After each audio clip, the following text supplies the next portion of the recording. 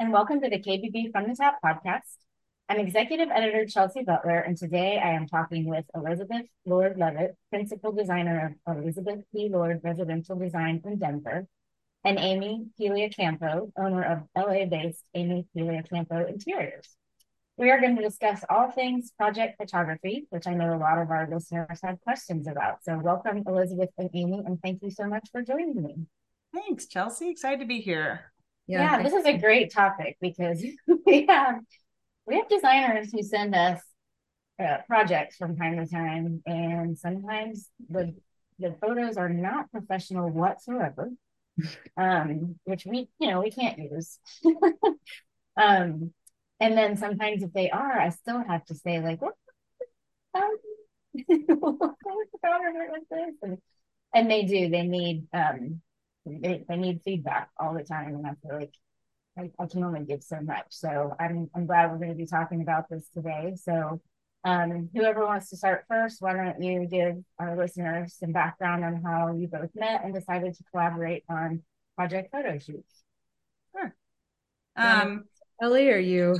No, Amy, you start. You were the one that initiated it. So I met Ellie through a vendor that we both used. Her name came up, and I looked her up, and I was super curious about her business and her process. And she was generous enough to agree to have coffee with me, and we had like just an incredible 2-hour chat. And I'm always very impressed with just what Ellie's knowledge and how she approaches design. And we both come at it from really different backgrounds, and the overlap of those two things I think is pretty magical. So it's kind of fun when we get to work together on something. So that's how we met. And then we've collaborated on a couple of shoots and a job together, 2 jobs together. Yeah.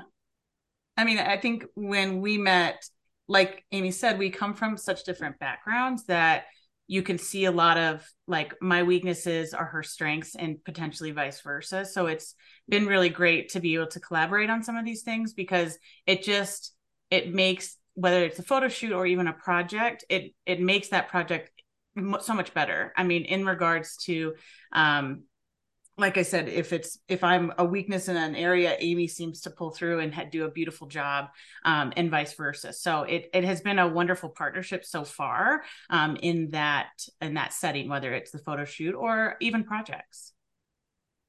All right. So in that same vein, your strengths and weaknesses, what assets do you both bring to the table regarding these photo shoots? Go ahead, Amy. You want me to go? Well, I think for me, my background prior to interior design was a lot of styling and advertising and fashion. And so I was on set all the time for a variety of different clients. And so I come at it from a very editorial perspective, kind of like, I know what I want that photo to be, and I kind of work backwards from there. Not super consciously, but as I've had to define my process, I've realized that is exactly what I do. I see sort of that like article in my head, and that's kind of the lens that I view a project through, is like, what are those photos going to look like in the end? And, obviously layered over, what is the client asking me to do? But I'm always thinking of it as like, how's this going to translate? Like, what is the final thing going to be? So, and Ellie, you work differently than that. Very. So I've been in this industry for almost 20 years, and I come from a place of construction background and design and marketing. And so for me, as a certified designer, I look at these spaces and I'm designing these spaces, and I know how they function, and I know what design aesthetics and details I want to capture in these photo shoots. But for me, I have a hard time styling them. I have a hard time trying to elevate what I see in real life to translate to 2D. For me, I just had a photo shoot on Tuesday, and it was Like I thought it looked great. And then when I look at it through the lens, it's like, ooh, that flower is like blocking the hood, and I don't necessarily see that. So for me, it's so awesome to have someone that can see and how they think it's going to translate into that 2D. But as a designer and a designer of that space, my goal is to highlight and capture the design details that I designed into that space that prospective clients would look at and be really drawn to potentially replicate for their projects. House and Pinterest is such a huge factor in what we do now. You know, clients are looking at those and getting ideas. So for me, making sure that the spaces that I create are captured in such a way that they appeal to a broader audience. To me, having a stylist and having it styled elevates those photos so much that it really can appeal to everyone. So that's why I think it's having someone who has that as a strong suit is very valuable on a job site. All right, so I want to talk about why you think it's important for designers to have their project professional staff. Like, as I was saying before, sometimes they don't do this, and I don't really understand why. So maybe you can lend some insight. Well, someone I've worked with that's Denver based quite a bit, and he's one of my favorite people to work with, is David Lauer. And I said to him, if you don't have the photos, it's like this thing never happened. And he's like, I need to like quote you on that. I need to tell people, because I think that people underestimate how important it's real. Like, you don't have a portfolio without like you could talk to somebody in any way imaginable and nothing is going to get the point across the way a beautiful photo is. It's like, and a client may not even be able to tell you why. That's what's great about like design and styling. If it's done really well, they're not even going to be able to say like, oh, I like it because I like that bowl, or I like that shelf. They won't know why. They'll just love it. And so it's like, that's kind of like getting it across the finish line. If you're not sort of, having some sort of narrative, and you're not envisioning, that client in the space at the end and how their life is going to work, what it's going to look like, without that story, the photos are, they're kind of flat. And so it might be a $300,000 kitchen, and it's not, you could make a $50,000 kitchen look more inspiring with the right combination of elements and the right light and the right angle. So it's, I think it's hard for people that are not familiar with what photography costs to like wrap that into their business, because it can be expensive. And I don't think you have to do every project, but I think you need to kind of have an awareness of which projects are exceptional and could, get you additional work, and kind of be selective and then spend the money on those, so that you are building this kind of narrative, even for your own brand as a designer. Someone can come and they just get who you are and what you offer really fast through the photography. So I just think the pricing is it's jarring to some people that aren't familiar with how. Which I find ironic, because designers, like, that's the message that they're sending to potential clients all the time. Like, this is going to cost some money. It's an investment. It's funny to me that they're looking at this like, oh goodness, I don't know if I want to make that investment, when that's the message that they are sending out about themselves. Well, I would say, to add on to what Amy said, for me as a designer photographing, like Amy said, you don't need to do every project, but the goal is to have it for your marketing material. So collateral material, websites, building your brand, you're building credibility and you're building notoriety with these photos. So whether it's an award competition you're submitting these for, or, it's more validation for you. You loved this project, you loved the clients, and you just want it for your portfolio. But for me, I've been a judge for a number of award competitions, especially the national competition for the NKBA.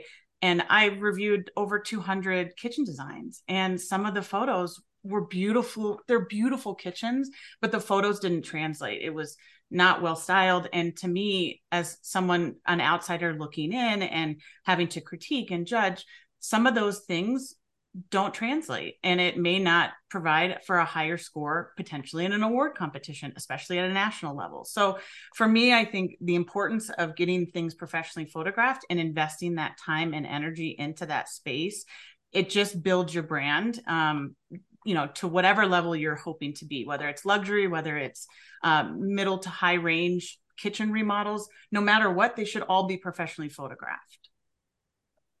I'm one of the MPBA judges this year too, and I noticed the same thing. And I would not quite be able to rank that project higher in my mind if I can't, like you said, I can't tell what it's really representing. Like, Right. I Like Amy said, and I never thought of this until we started working together.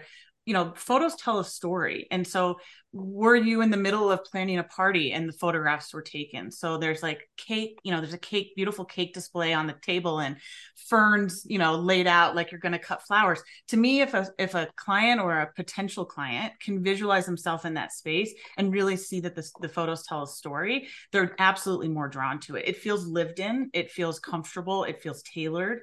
And that is the goal of that translate from 3D to 2D.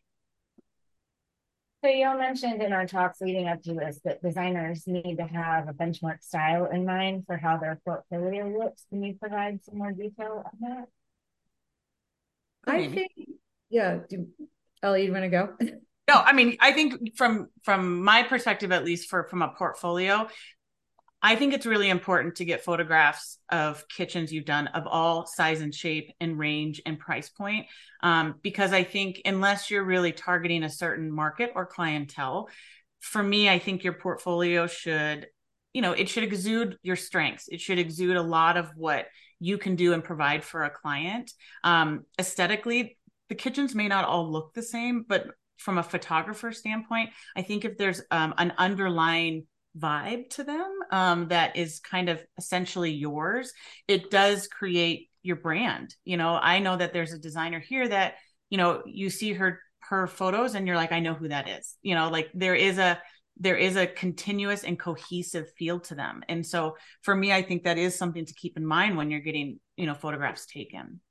Yeah, I think that the portfolio, it is important to show range, but I think the thing that when it's done well, someone's able to look at your body of work, see that there is variety and,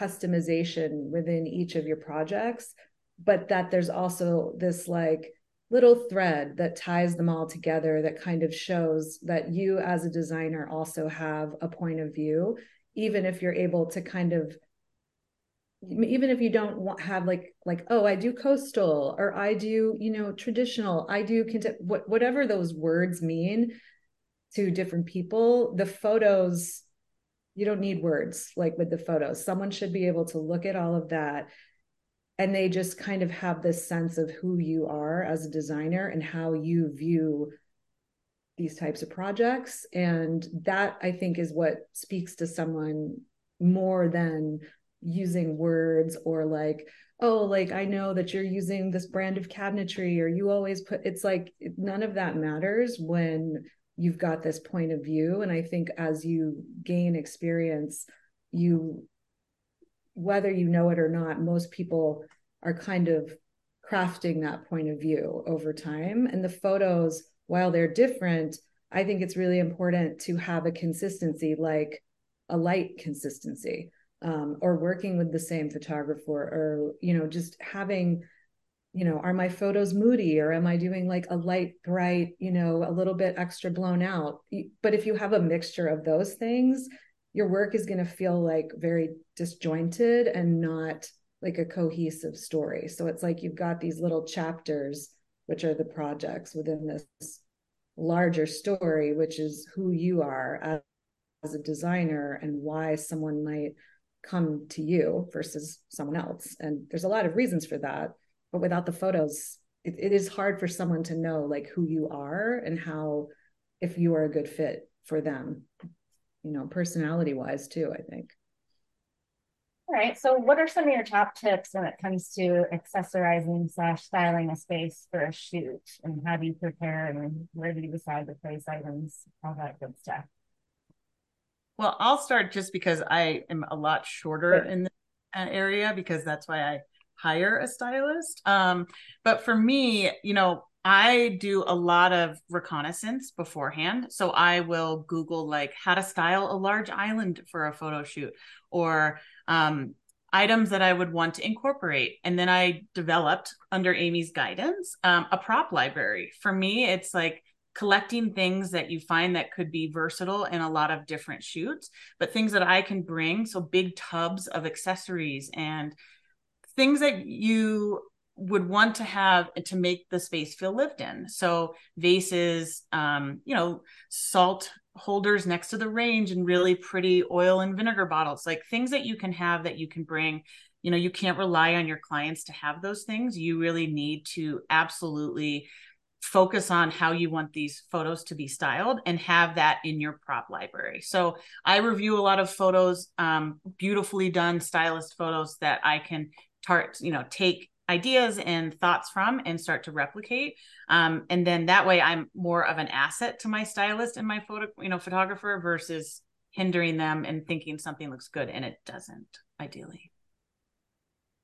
Yeah, I think the biggest thing with all of this is the planning aspect of it. If you're going to spend the money on a shoot, you really need to take your time. You need to always be kind of saving images. And then you also need to think about, you need to be able to identify what you're liking about an image, right? Like, is it the way that they place the objects or is it the lighting? Is it both? And then before you have a shoot, you need to really you need to have scouting shots, where you've been there and you've taken photos, and you need to plan your shot list. You need to understand what are my priorities, because photographers are different. Like some of them, you might get 8 photos, some might give you 60 photos. It's like, who is that person that you're working with? What is their expectation? So really it's the planning. It's, looking at what you have and then deciding what are the strongest parts of this project, and then what do I have to bring to elevate. And I think in terms of that, with tips, it's the proportion that is hard for people, because you don't want to put a bunch of little noisy things in your photos, right? The styling has to be good, but you're not showcasing the styling. You're showcasing the cabinetry, the counter, all of those selections that you made and combined. So it is a bit of a balancing act, providing those pieces to warm it up and make it feel livable, but you don't want to distract from your design. It all needs to and that's the part that takes a little bit of time. And it definitely is, it's easier if you plan ahead of time and if you have reference photos, not just for yourself, but also for the photographer that you're working with, and that you're having conversations. If it's happening the day that you show up, it's not going to happen. You have to do the planning. You have to be on the same page with the photographer, and you both need to agree on what is the goal. And that's probably the hardest part and the most important part. And then, like Ellie said, and she and I've talked about this, start a library. You should not have to go out every single time you have a shoot and go nuts, because in that moment, you're not going to find what you need. But, you will find it as you're, shopping for other clients, or you're pulling, for other jobs. That's when you I think I'm going to keep this one for myself.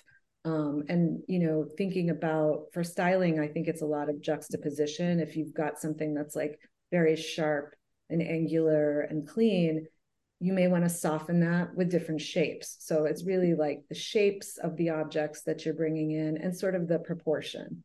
If you've got open shelves and you've got 12 feet of ceiling, something like this, it's not going to do anything for you. So you have to have a lot with you, so that as you're there and something's not working, you're like, that's fine, because I'm going to quickly shift direction and I have all of my props, and we can rework this, and now everybody's happy and we can move on. But that requires a lot of that prep work. So that I think is the most important part is the prep and the planning. And then also your library and like, you know, really being conscious of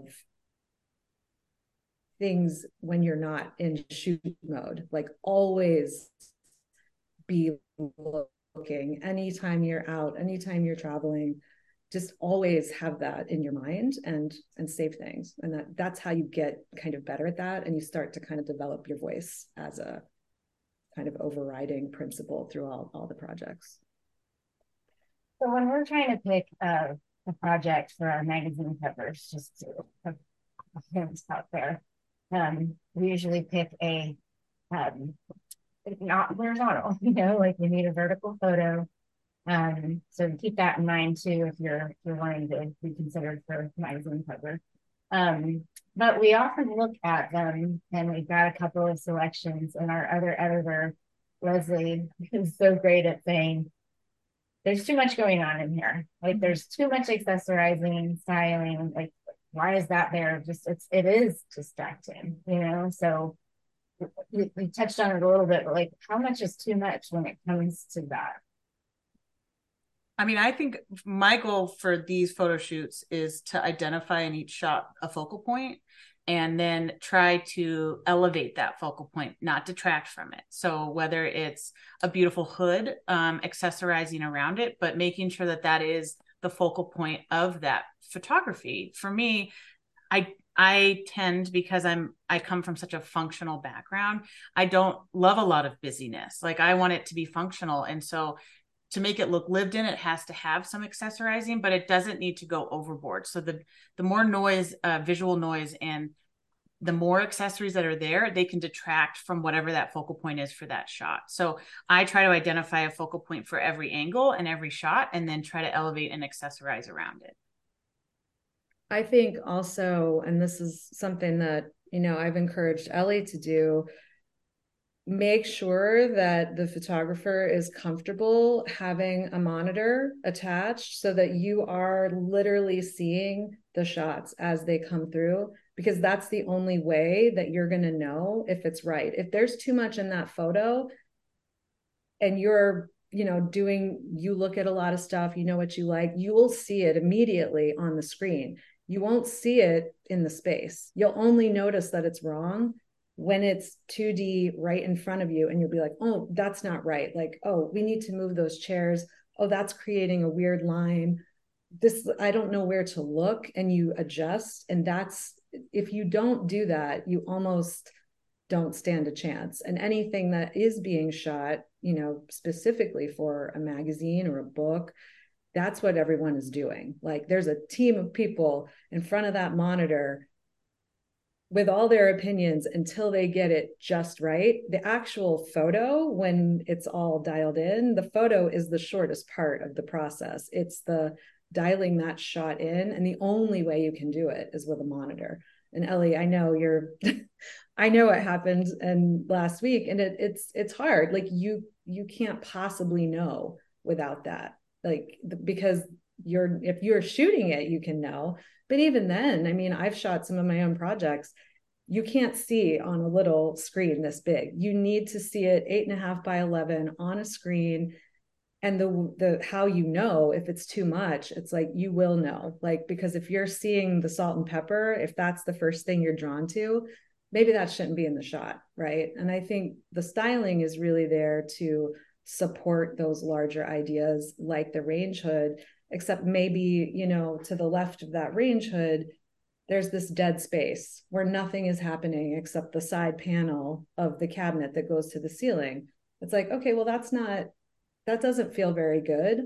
What can go there that warms it up, but it's not distracting? And that's the part that takes the practice. But yeah, you have to have a monitor, and that's how that you will intuitively know if it's wrong. If it's right, you'll be like, that's the shot. We got it. I feel really good about this. We can move on. If you're like messing with it a lot, it's like, maybe adjust your angle, you know, like have a conversation with the photographer. Like, I really need to get this, but I'm not excited about this photo. Maybe we need to move over here. and it's just really important to be confident enough to change your plan on the fly when it's not working, and to look at a lot of things. I always say it's educating your eye. Like you're kind of building this library in your brain of like what is great and what is just good. And the more you look at things when you're in that moment on set and you're looking at the monitor, you will just intuitively know if you need to pull it back a little bit. And I think too, sometimes it's good to have like an A and B version of a shot. Like you may want to have a version of your project that you submit for editorial reasons, but you may also want to have a version of that shoot that you're submitting for a competition. And those are different goals. And so you may want to pull some of your styling out and have a really simple version maybe for competition. You have to kind of use your judgment there, but like know that those photos need to really work for you in a lot of different contexts, and plan that into your shoot so that you have those choices, and it makes it easier for the work to be published if you can offer a little bit of a range. But when it comes to lighting for a photo shoot, is that something that you work hand in hand with the photographer? Ideally, yes. I mean, and ideally it's a person that's really experienced with this type of photography, because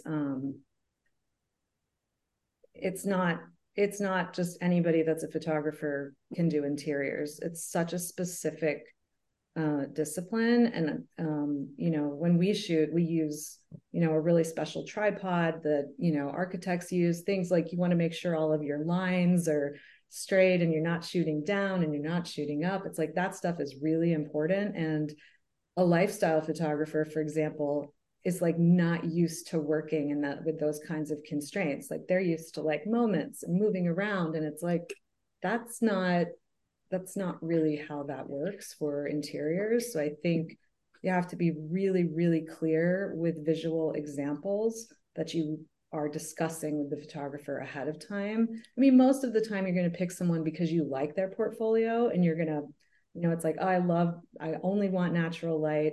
This is how you shoot. This is what I want my project to look like. You have that conversation and you're good.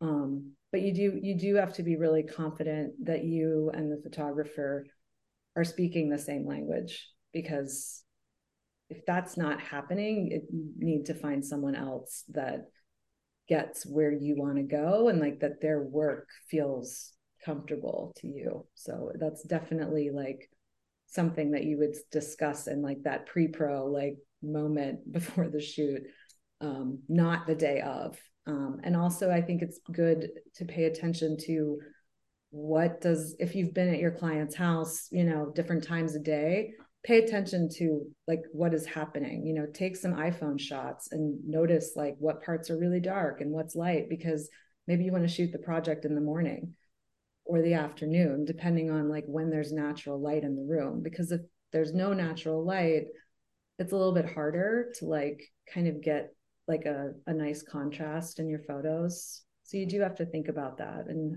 be, have those conversations in advance.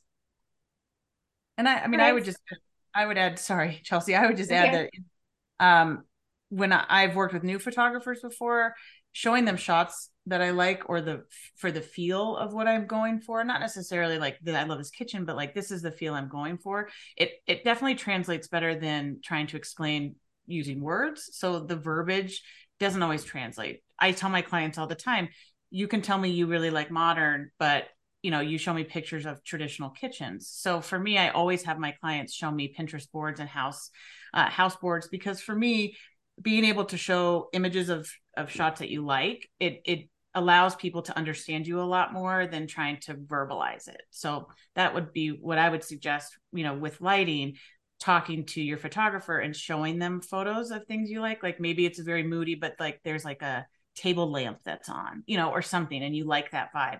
Those are the things that I think showing images can really help. All right, so I'm going to wrap it up with my last question, and that is, what are some don'ts when it comes to preparing for a photo shoot? I know we've already talked about some of those, but I would say some of the don'ts. I mean, if you don't prepare, it will look terrible.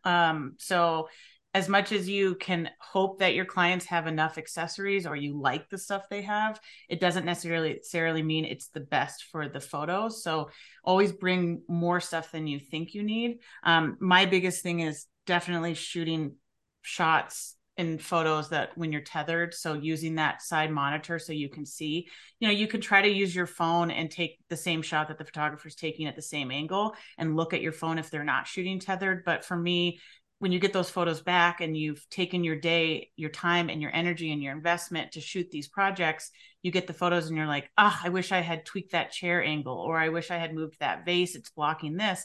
If you can't see that instantaneously, it can kind of put a damper on your photo shoot. So for me, I think shooting tethered is just somewhat mandatory kind of moving forward for me. Yeah, I think also being very clear up front with the photographer about what you're paying for and what you're going to get, because there are usage rights. Like every photographer is different with how they work, and if you don't understand that, you could spend money and have your photos and maybe you have them on your website, and then someone wants to publish them and the photographer might say, oh, well, I need them to pay me. And you're like, what? Like, no, no one's going to pay. Like, that's like your worst nightmare. So you want to really understand, what can I do with these photos? And, that could be a reason why you don't work with someone, depending on how restrictive they are with that. It's like, that's not a great spot for you to be in, because you want to get as much mileage out of these as possible. So again, like Ellie said, not preparing, like if you're not willing to do that, don't even do the shoot. Like and do not count on what your clients have. Like, it doesn't matter how good their taste level is. They don't have what you need for the shoot. Like, assume that they do not, and then plan accordingly. Like, you have to. And again, just the photographer, like, really understand what you are paying for and what you are not getting for that, so that you don't get stuck after the fact, because like Ellie said, it's too late. Like, once the shoot is done, that's it. You're not going back. You're not going to bother your client again. It has to all happen that day. So I think those are probably the big no-nos. And the strengths. I mean, your strengths of your photographer, knowing not only the usage rights, but also like what they're comfortable with shooting. Like Amy said, like if they're a lifestyle photographer and they're trying out X, Y, and Z, or they're a real estate photographer trying to shoot architectural, they just might not be a good fit for certain projects if you're really trying to elevate your design to be an editorial photo shoot. So I think knowing your photographer's strengths and weaknesses is incredibly important, and what they're comfortable with doing. If they're not comfortable shooting tether, they may not be the right fit for that photo shoot. So you have to be understandable and be flexible, but at the same time, it's your investment and your time. You're committing to a whole day. You're not getting paid. This is your goal for marketing and for a number of reasons to shoot these. So for me, I think you just have to know what you're getting for sure out of your photographer. All right. Thank you so much, ladies. This is great advice, information, all of it on professional photography for your project. So I thank you so much for your time. Absolutely. Thank you, Chelsea. Yeah, thank you so much. Be sure to subscribe to KBB's YouTube channel and click the like button on our videos. You can also subscribe to KBB's From the Tap podcast on such apps as Apple, Spotify, Pandora, and Google Podcasts, and please feel free to leave a review.